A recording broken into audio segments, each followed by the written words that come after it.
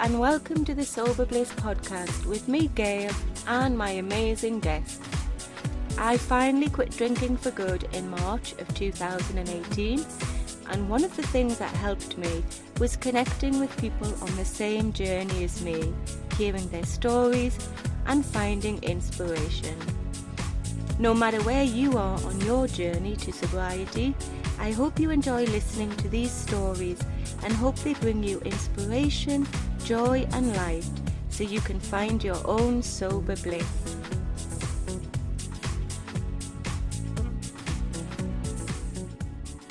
So we're here to talk about your work and I'm so excited. The first time we chatted it was about the Sober Diaries, and today we're going to talk about your brand new book.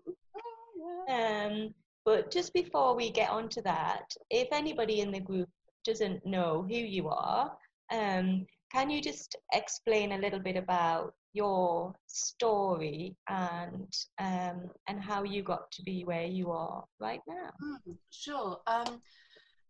Well, 5 years ago, just over 5 years ago, was the point at which I realised finally that I had to quit drinking because my drinking was totally out of control.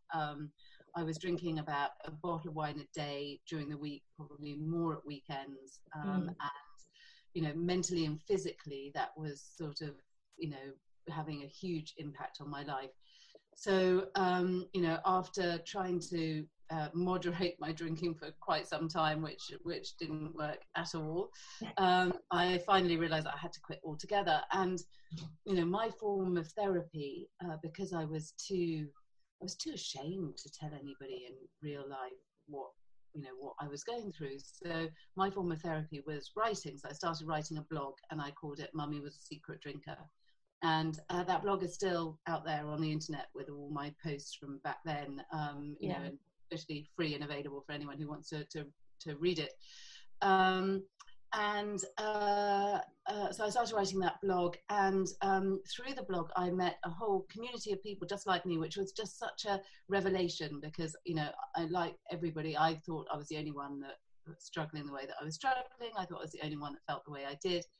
So finding other people like me was fabulous. And after a year or so of writing the blog, people started saying, you should turn this into a book because, it would help other people.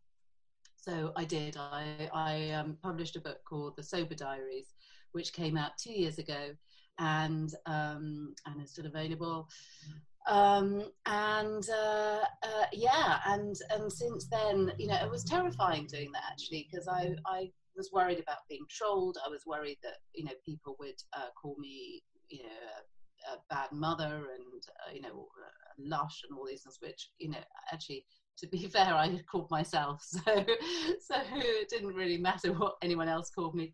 And actually, the reaction has been fabulous. I've had messages from people all over the world saying how much that book helped, and that.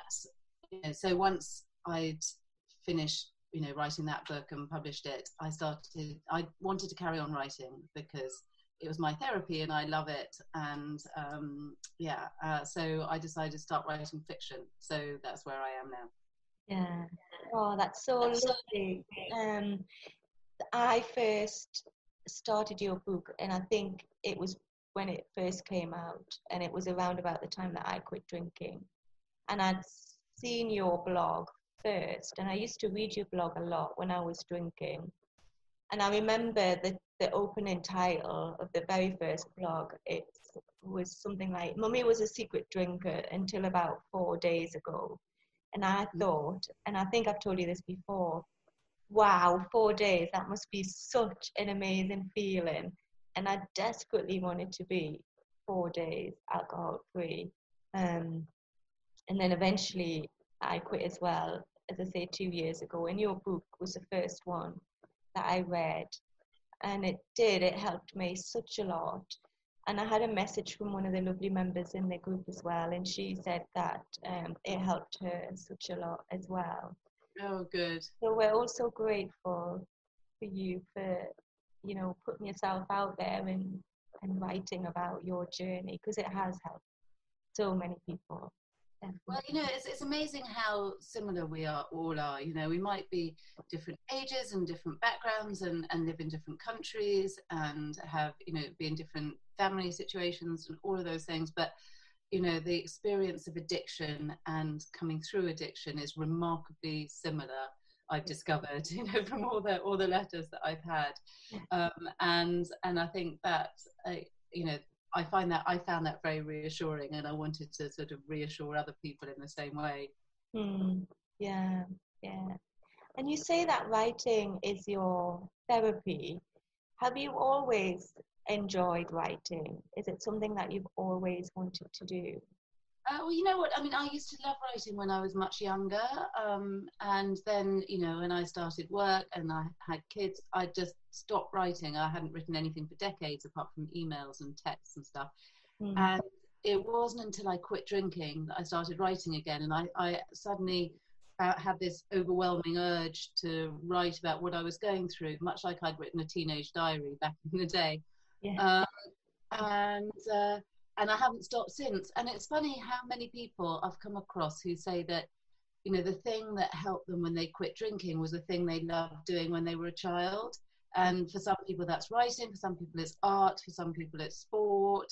You know, there's a woman wrote to me saying that her thing when she was a child was riding horses, and she hadn't done it for decades and quit drinking and took up riding again, and now that's her big passion and her job, and you know, it's transformed her life.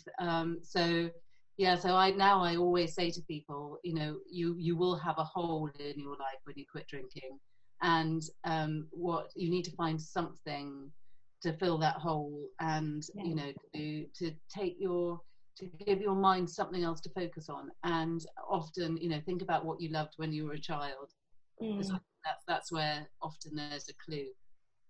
Yeah, definitely. I so agree with that, and talk about it quite a lot. It's kind of like when you quit drinking, you rediscover who you really are, don't you, without alcohol getting in the way and numbing everything out and blocking your true self. And it's only through removing the alcohol that we can get back to who we are.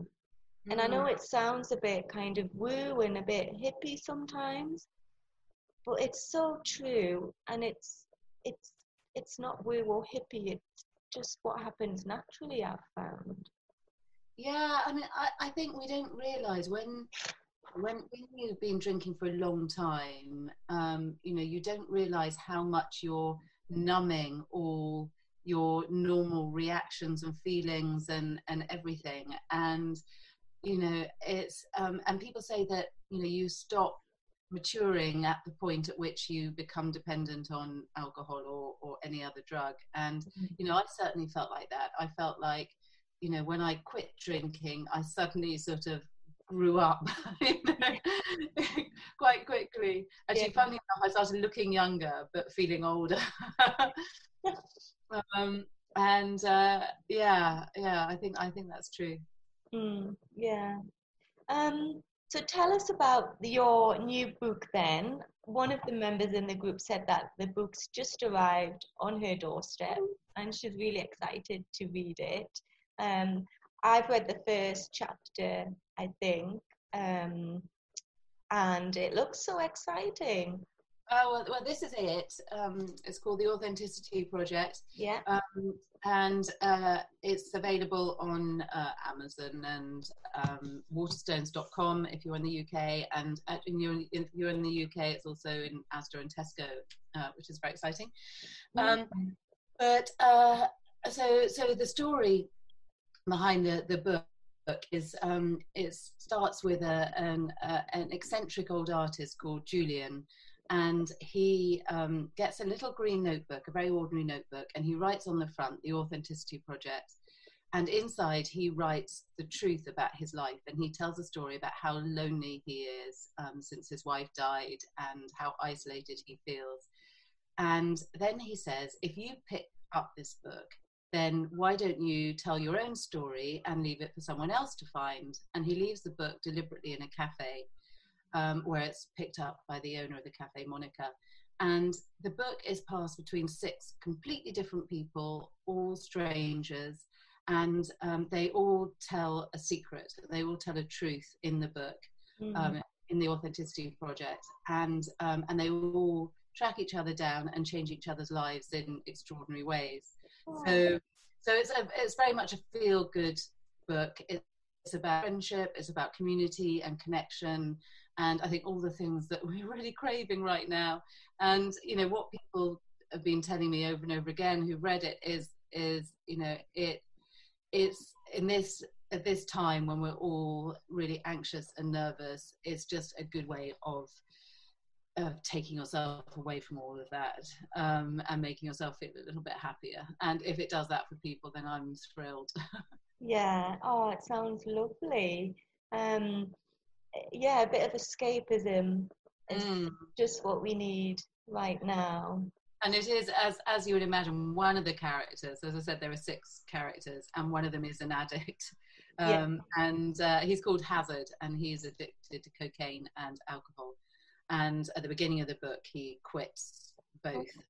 And so we see his journey, not in as much detail as I told my own, but yeah, he is very much based on my own experience, as you will discover. Yeah. And did writing about him, did that help you even more to kind of come to terms with your own journey, with where you are now? Yeah, it's, the book is, although it's fiction, it is, a lot of it is based on my own experience, because when I started my blog, that my life, if you from the outside looked like it was pretty perfect, if you looked at my Facebook feed or my Instagram page, it was all happy and joy, and the reality is very, very different. And telling the truth about my dialogue is really what saved my life, and along the way it helped other people. And that's really the theme behind the novel as well. It's all about how telling the real truth about your life and making yourself vulnerable and being honest with other people about what you're really going through not only helps you but can help them too. So it is absolutely based on my own experience, and I'm not even sure I really realized that until after I finished writing it. Oh really? That's interesting. And do you think that it helped you even more writing about yourself but from the point of view of somebody else? Because it allows you to explore different things in a sort of in a safe way, if you like. So you can put your characters in situations and then get them out of situations. That sort of allows you to realize what you might have felt or done yourself. So and it helps writing about somebody going through becoming sober, I think really helped me realize how far I'd come, because I had to take myself back there and think, God, that's what it felt like. So there's a tricky bit where, this is a slight spoiler but not too much, but Hazard at one stage falls off the wagon, and I found that really, really hard to write, because I felt so close to him, and I found myself apologizing to him as I was writing. I was like, I'm really sorry, I've got to do this to you because it's sort of necessary for the story, but really, and I felt awful. But he went through all the thought processes I've been through myself about maybe now I can just have one, and maybe I can be a normal drinker, and after all I wasn't that bad, and all those things I thought myself, he thinks at that point. Yeah, it's good to bring those things back into the light, isn't it, after a while, because we do worry that we're not normal, and we do want to be normal, And actually, what we keep forgetting is that, you know, being able to take an addictive toxin on a regular basis, or being unable to deal with that, is perfectly normal. Our bodies are not designed to deal with that sort of stuff. So we are normal, you know. It's probably more normal than people who are still doing it, and you know, and you know, finding a way of coping with it. That's not normal at all. That's very unhealthy. That's very true. It is. It is. What would you say that the biggest lesson that you've learned from your sobriety journey is? That's a tricky one, really, because there are so many. I think one of the important ones is kindness, and on several different levels. I think being kind to yourself, and you know, I think we beat ourselves up so much about what we think we should be doing and feeling, and you know, and that leads to all sorts of unhealthy behaviors. And you know, I think being kind to yourself is absolutely crucial. And I think, you know, having been through what I've been through, I now realize that everybody has something going on in their lives, you know. And I think I used to be very quick to judge people and very quick to, you know, to defense or get angry, or, you know, and I don't more, because, you know, if somebody is behaving in a way that I find strange, I don't like, my immediate reaction is, you know, there is something going on in their life that I'm not aware of. And you know, and actually that's a much is a much easier and more relaxing way to live, is, you know, being forgiving and kind. So yeah, so I think that's one thing. I think another one of the major things that I've learned is bravery and courage. Because when I was drinking, I think I spent a lot of time very anxious, because whenever I got nervous about something, I'd have a drink, and that stopped me dealing with the thing that I was nervous about. And stopped drinking, and I had to cope with all of the things life throws at you completely raw. I realized that I could do it, and I gained self-respect, and I gained courage, and I realized that, you know, the only way you are definitely going to fail is by not trying. So yeah, kindness, courage, self-respect. Yeah. Oh, that's lovely. Because you've been through a lot. Apart from the quitting drinking, you've had to face another big thing, haven't you? Which required a huge amount of courage. So how are you now in terms of your... So I had breast cancer a few months after I quit drinking, and I was, you know, I'm so glad. We talked at the beginning of this conversation about how glad we are not drinking through it. I had very similar feelings about not drinking through breast cancer treatment, in that I knew that if I were drinking, I would have used it as an excuse to just take all the restrictions off. I would have drunk as much as I wanted all the time, and that would have made me much less able to cope. And you know, specifically, I would have cried in front of the children probably, which I tried very hard not to do. And I would have been a mess. And it actually, you know, when the proverbial poo hits the fan, you know, you want to be strong and sober and not. And to answer your question, how am I now? As far as I know, I'm absolutely fine.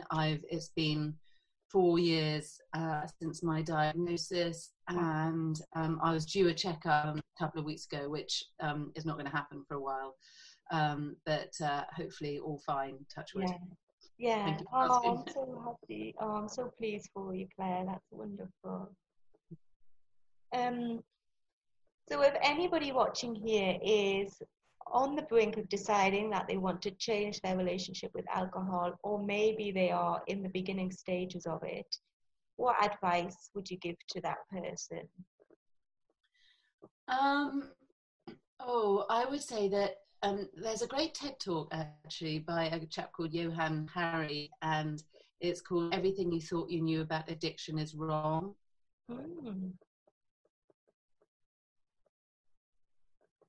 Addiction is connection, and I think that is so true. I've got a message saying my internet connection is unstable. Can you still hear me? Yeah, I can. Yeah, I got a little message as well, but it's fine. We'll just okay. So the opposite of addiction is connection, and I think the most important thing when you're quitting drinking is to not do it alone. Yeah. And in the old days, the only real resource was Alcoholics Anonymous, which is a fabulous resource if you want to use them. But if you don't want to use AA, there are so many other options out there now. So things like Your Group. There's also Club Soda. There's sort of Soberistas. There's so much help on the internet. There are other groups in real life, although obviously we're not doing anything in real life right now. But I would say, try and find your tribe, because it is much easier to do this with help from other people. And the other thing I would say is write it down. You don't need to write a blog. You don't need to write something that anybody else needs to read, but it's just worth making a note of how you're feeling now, so that later on you can, when you start thinking, oh, I wasn't that bad and maybe I could just have one drink every now and again, you can remind yourself what it felt like back then, and also how far you've come. So look, I've got a sort of halo here. Anyway. So write it down, find a tribe, and just know that you are not alone, and take it. It's a cliche, but it's a cliche for a reason. Take it one day at a time, because when you look too far ahead, it's scary, and it's same with the pandemic. If we all try and work out what's going to happen next, how we're going to cope, and all the things around the corner, it becomes overwhelming. You sort of just have to focus on the day you're in, and if you make it to the end of the day without anything disastrous happening, you've done a really good job. So yay. That's so true, isn't it? And I second that. Just be proud of yourself for getting through whatever it is you get through. If it's 10 minutes, then that's amazing. If it's the whole day, an evening, that's just wonderful. Because it can be really hard work at times. And I think we, in this day and age, we're used to things happening really fast. And I think when I first quit drinking, I thought that within 3 weeks I would feel normal. Yeah. And it doesn't take 3 weeks. It takes about a year, actually. Yeah. So I would say just, don't expect it all to happen really fast. It will happen, but it happens very gradually, and it also goes up and down a bit. So, so sometimes you think, oh God, I thought it was getting better, and it's suddenly getting worse again. It will, it's temporary. You'll get there. It's just a bit of a roller coaster. And actually, there's a blog post on Mum Who Was a Super Drinker. It's also in my book, The Sober Diaries, called The Obstacle Course, and in that I talk about how long it takes, and how what you can expect to go through, and persevering till you get there, and I think that blog post, people say, is quite helpful. Yeah, I've read that many times. I'll get the link and I'll put it in the comment underneath the video so people can refer to it.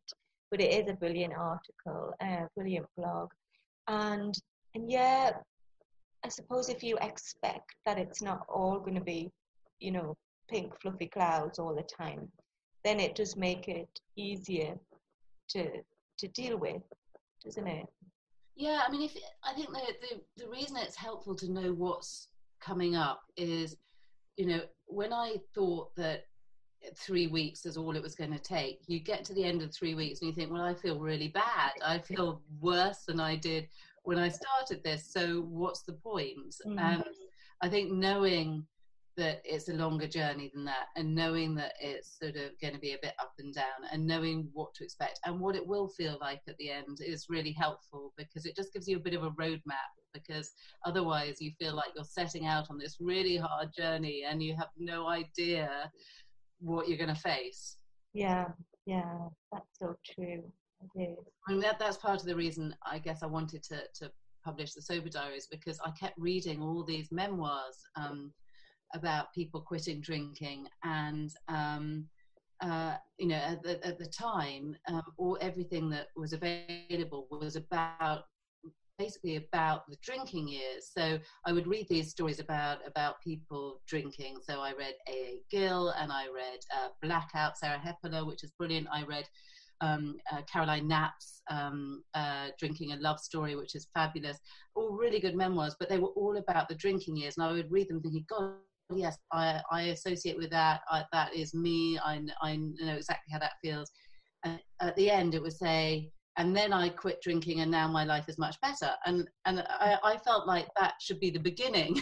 You know, I wanted to know what happened next, and how they quit drinking, and how long it took, and what it felt like. And you know, and I felt that at the time there wasn't anything out there that did that said, you know, what happened after you stopped drinking. Yeah. So that's why my book started with the day I quit drinking, and there were some flashbacks to what life was like before, but effectively it's a story about what happens after you quit, and not what happens before you quit, if you see what I mean.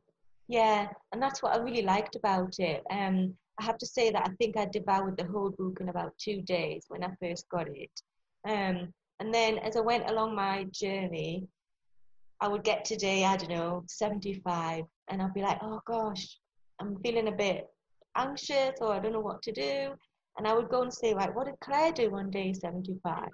Or how is she doing now on day, I don't know, 93? I'd be like, oh, okay, that's what she did. That's a good idea. I'll try that.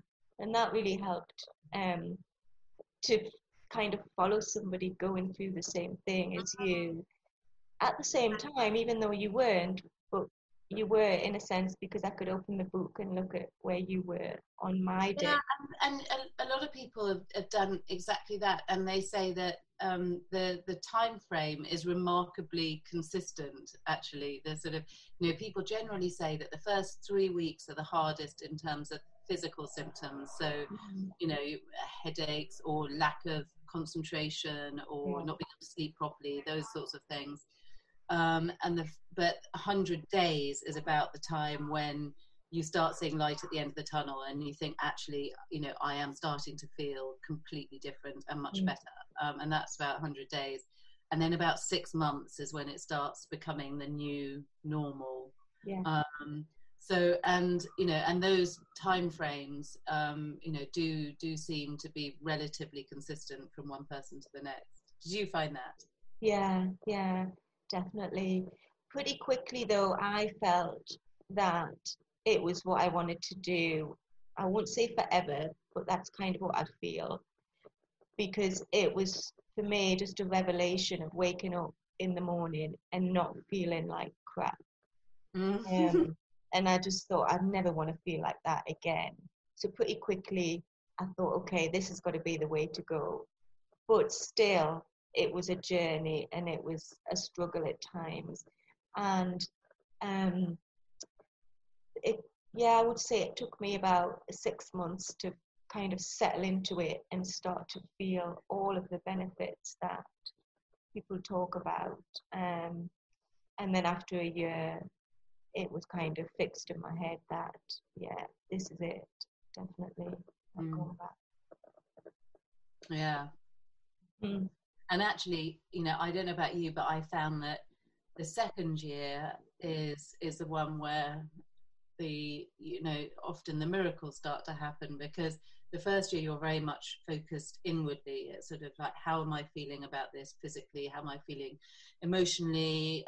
As you say, you get to sort of, you know, tear yourself apart and put yourself back together again. Yeah. And you know, it's hard work, but it's all inward focused. And you know, when you get to year 2, you then often start thinking, okay, now what am I going to do with my life? You know, now I've got lots more time, I've got lots more energy, I've got more courage, I've got, you know, I understand myself better. What am I going to do with all of that? And often, you know, year 2 is when people's lives really start. Yeah, I can relate to that. Yeah. And it's funny, isn't it, how you start off, as you say, very inward and worrying and stressing out and going through all the changes. But then when you come out the other side, you're like, wow, this is amazing. And you don't expect to feel that way because you can't really see it at the start. That's what I found, that it just seemed such a long way off. But last week, I think it was, I celebrated 2 years sober, and part of me just can't quite believe how I got here in terms of the time between year 1 and year 2. It's just flown by. It goes even faster after a while. I got to my 5-year soberversary, which was last month, and I forgot it. It wasn't until about 3 days after, so oh my God, I just missed it. And you know, and that is extraordinary, given that in the early days, you know, I would be counting the hours. Yeah. You know, then I counted days for the first few months, and then eventually started counting months. But the idea that I could forget a whole sort of, you know, major milestone like that, you know, I never would have believed it. I know, and I think that's helpful for people to know who are maybe at the beginning and they're worrying that they might be counting the days forever. Gradually, you forget about which day you're on, don't you? Yeah, and you know, I mean, I found when people told me at the beginning, take it one day at a time, I found that idea quite depressing in a way, because I thought, God, am I going to spend the rest of my life just taking it one day at a time, you know? And the answer is no. You take it one day at a time for as long as you need to, and then, you know, as you say, you forget about it. And you know, I never think about alcohol anymore. That's the most miraculous thing. Is, you know, it used to be on my mind all the time, and I never think about it now. I don't notice if other people are drinking. I don't care if other people are drinking. I don't, you know, I mean, there are a few occasions, once in a blue moon, when I might think, oh, that would be the sort of time it would be nice to have a drink. And normally it's when something really brilliant happens and I think, how am I going to celebrate? And a piece of cake doesn't quite cut it. But it's a interesting feeling, and I know it's not worth it. So, you know, I would never act on it. Yeah. So how do you celebrate now when something amazing happens, like the launch of your book? Well, I find that, you know, you have to plan ahead a bit more. I mean, the thing about opening a bottle of wine or pouring a vodka or whatever is it's very quick and easy, and I think that's why we become so reliant on it, because you know, it's so simple. If something good happens, it's like, oh, pour a glass. Something bad happens, oh, pour a glass. You know, I mean, it's very immediate.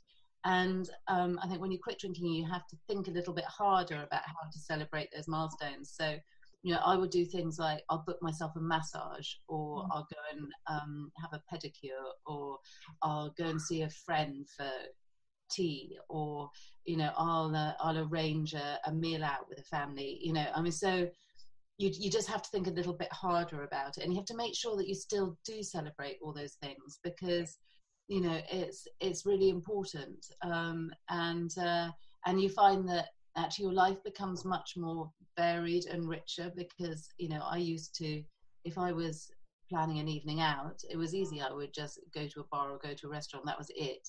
And you know, now my life is so much more varied than that. So you know, I started going to this is all stuff, of course, we can't do right now, but I started doing things like going to the theatre a lot more, going to art galleries, you know, going for walks with friends. You know, I mean, I think, life became much more varied than it had been for a long time. Yeah. because when we're drinking, our world is quite small, isn't it? Because that is the only focus. How much can we drink? And kind of, that's all we think about. But you're so right, that the world just opens up when the alcohol goes. Yeah, it's sort of, when you're drinking it expands to take up, it sucks up everything else in your life. It doesn't leave room for anything else, and you don't realize that's what it's doing until it's too late, really. And it's only after you quit that you realize how bad you'd let it get. Yeah. Oh, well, just before we go, what is the best thing for you about not drinking anymore? I think the best thing is the headspace. Yeah. And just not having that little voice constantly going, are you going to drink tonight? How much are you going to drink tonight? Where are you going to buy it from? What are you going to do? Maybe you shouldn't drink tonight. I mean, it was.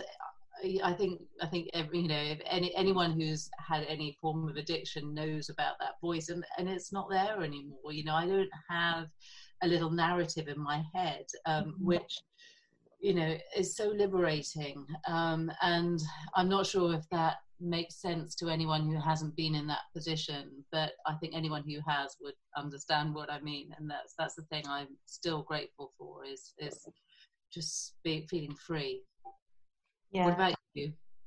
Definitely that for me. Yeah, because it's exhausting, isn't it? Constantly talking to yourself and listening to yourself and trying to justify your decisions and argue with yourself, and it's just on and on and on.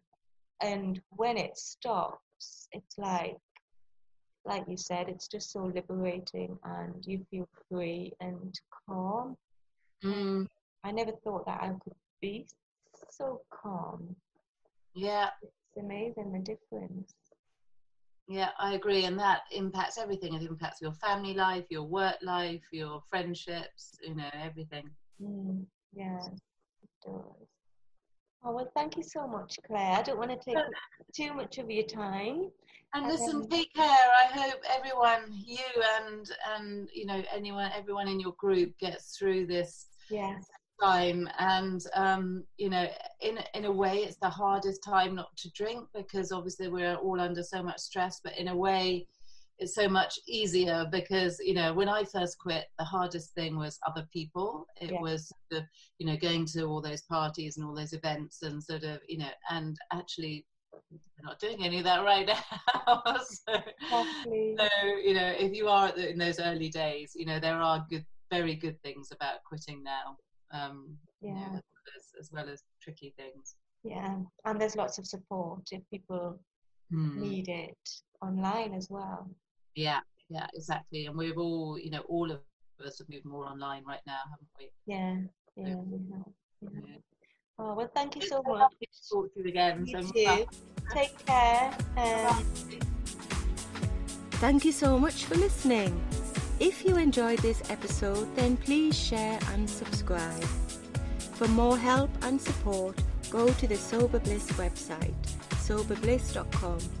Connect with me on social media and learn how I can help you quit drinking and start living.